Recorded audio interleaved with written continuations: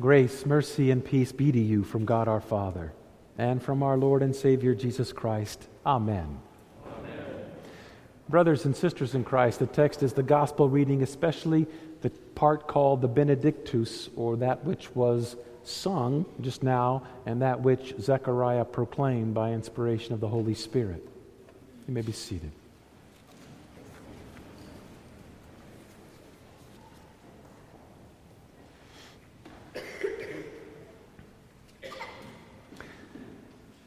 The very last aspect of what Zechariah said, specifically about his son, John, was that he was going to lead us into the way of peace.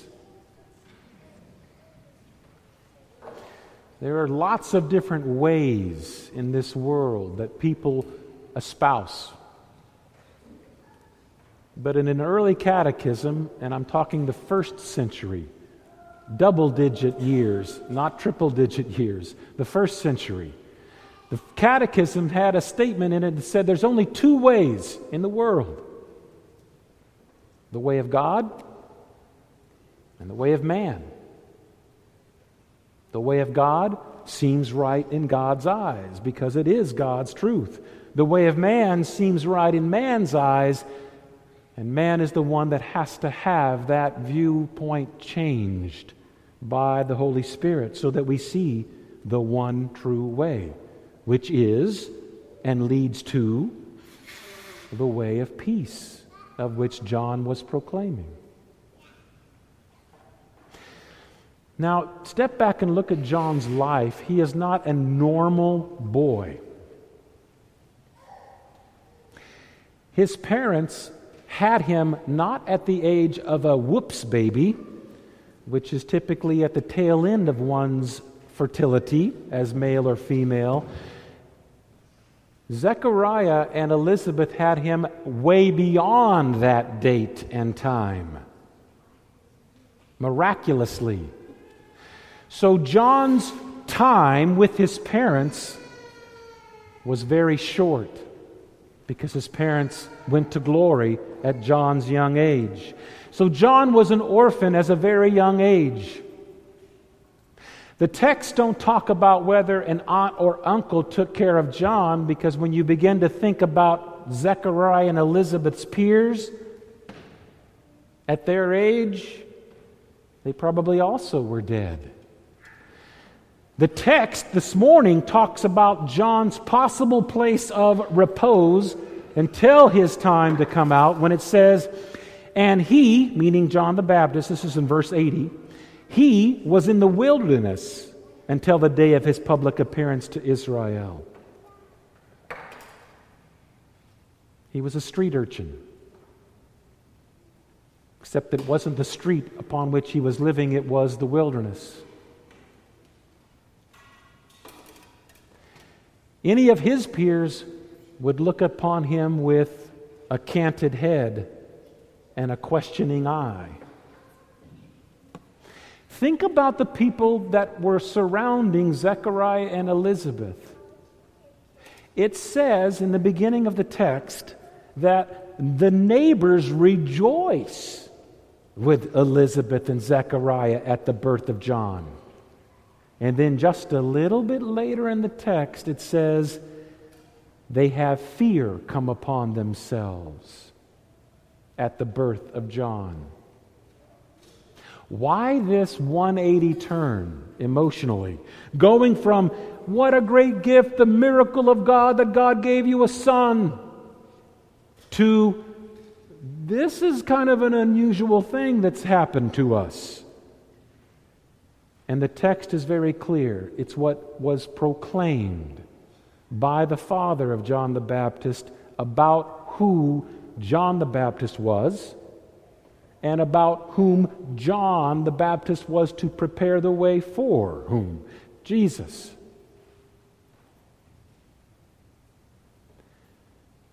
Because it required of everyone the very words that John and Jesus both said, repent. That's why it caused fear. They knew God had them dead to rights. It's a lot like when you were a little boy or a little girl.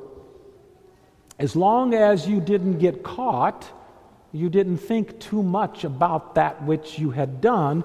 Then when you are called to account, all of a sudden fear fills you, and stuttering and stammering and making all kinds of self-justifications out of your lips. Your parents, by God's grace, was trying to lead you to repent and receive forgiveness. And to repent means I'm not giving self-justifying words of my point, of my person, but taking ownership so that I can give it away to Jesus and let His blood cleanse me. So there are many things in your life that are very important. There are many things in this church's life that are very important. The church has just gone through a big strategic plan, and you all gave a bunch of input into that strategic plan. There was one thing missing from that strategic plan, and it should be the number one thing on the list. Can you guess what that one thing might be? The number one thing that you need and we need as a parish is to repent. We've made excuses to God. We need to repent. We haven't fulfilled our vows. We need to repent. We haven't always been as kind and loving. We need to repent. We haven't always supported others. We need to repent. We haven't always been a good son or daughter, a good husband or wife. We need to repent. John's message, as well as Jesus, was one of repentance and forgiveness. Could that be why the people all of a sudden, who once were rejoicing at John's birth, now were fearful of John's birth? And if you read on in the text, everything about him was talked about throughout the whole hill country of Judea, and it says they laid it up in their hearts wondering, what will this child be?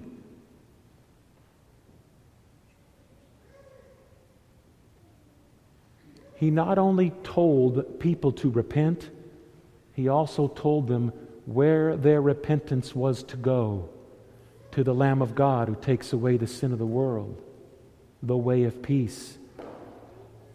The only way that God has given to you that has life and salvation, the way of peace through the forgiveness of your sins, the knowledge of salvation in Jesus. And that's who this man, John the Baptist, pointed.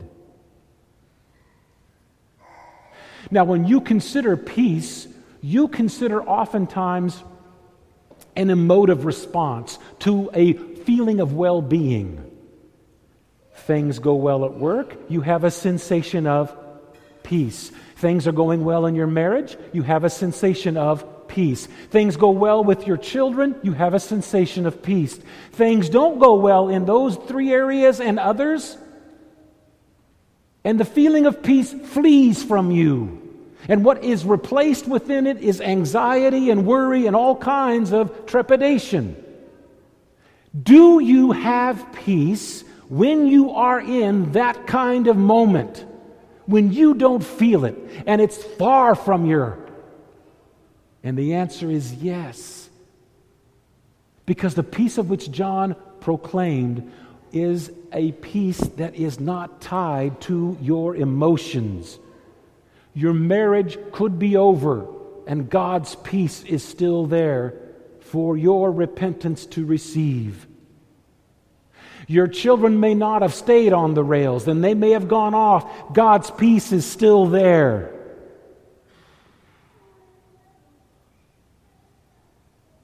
Because the feeling comes and goes and comes and goes again. But God's peace, the way that John pointed to, is, and here's a new vocabulary word for you, inviolable. It isn't ever violated. It's never broken. God's peace is eternal. It's inviolable. The peace that you're feeling, that's a violable peace. It changes. It goes with the winds. What you see, what you perceive, how you experience, but not God's peace. Think about this. The guy that was pointing you and all of the people to the peace that passes all understanding, Jesus Christ, is the same guy that had peace when he saw Jesus and said, "Behold the Lamb of God." What joy must have filled his heart. And yet this is the same man who heard the ruckus of drunken laughter upstairs in Herod's palace as he laid his head to be severed, so that this head could be given to Herod's stepdaughter-in-law or stepdaughter.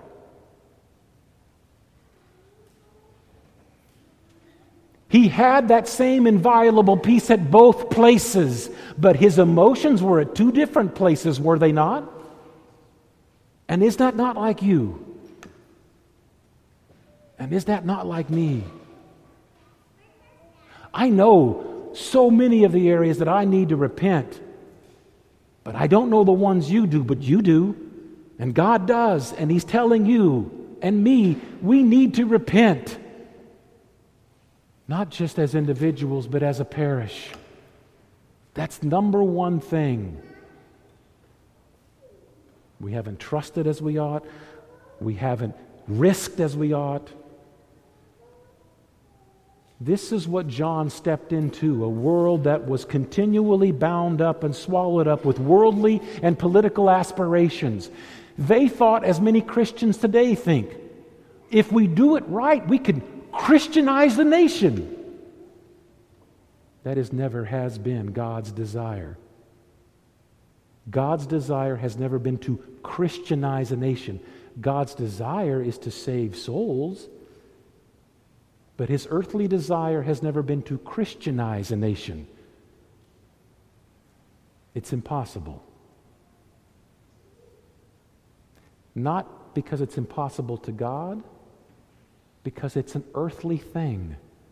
Why did the Jews not see Jesus as coming for forgiveness of sins and saw rather in Him an earthly Messiah to throw off the oppression by the Romans? Because of that very reason. They wanted to solidify their role in society and in their politics and worldly aspirations. That is not the way of peace. There's only one way of peace, through the one who brings peace through the forgiveness of sins, Jesus Christ. John's message was repent and believe. Repent and believe. And Zechariah told us that he, John, would lead us into the way of peace. You have been led into the way of peace, for there are only two ways in this world. Let us repent and let us receive the way of peace in the forgiveness of our sins, for therein lies the beauty of John's message. And guess who has that message still? You do. To proclaim to your husband and wife, to proclaim to your children, to proclaim to your grandchildren, and even your parents, the same message. That there would be only one way, God's way. In the name of Jesus, amen.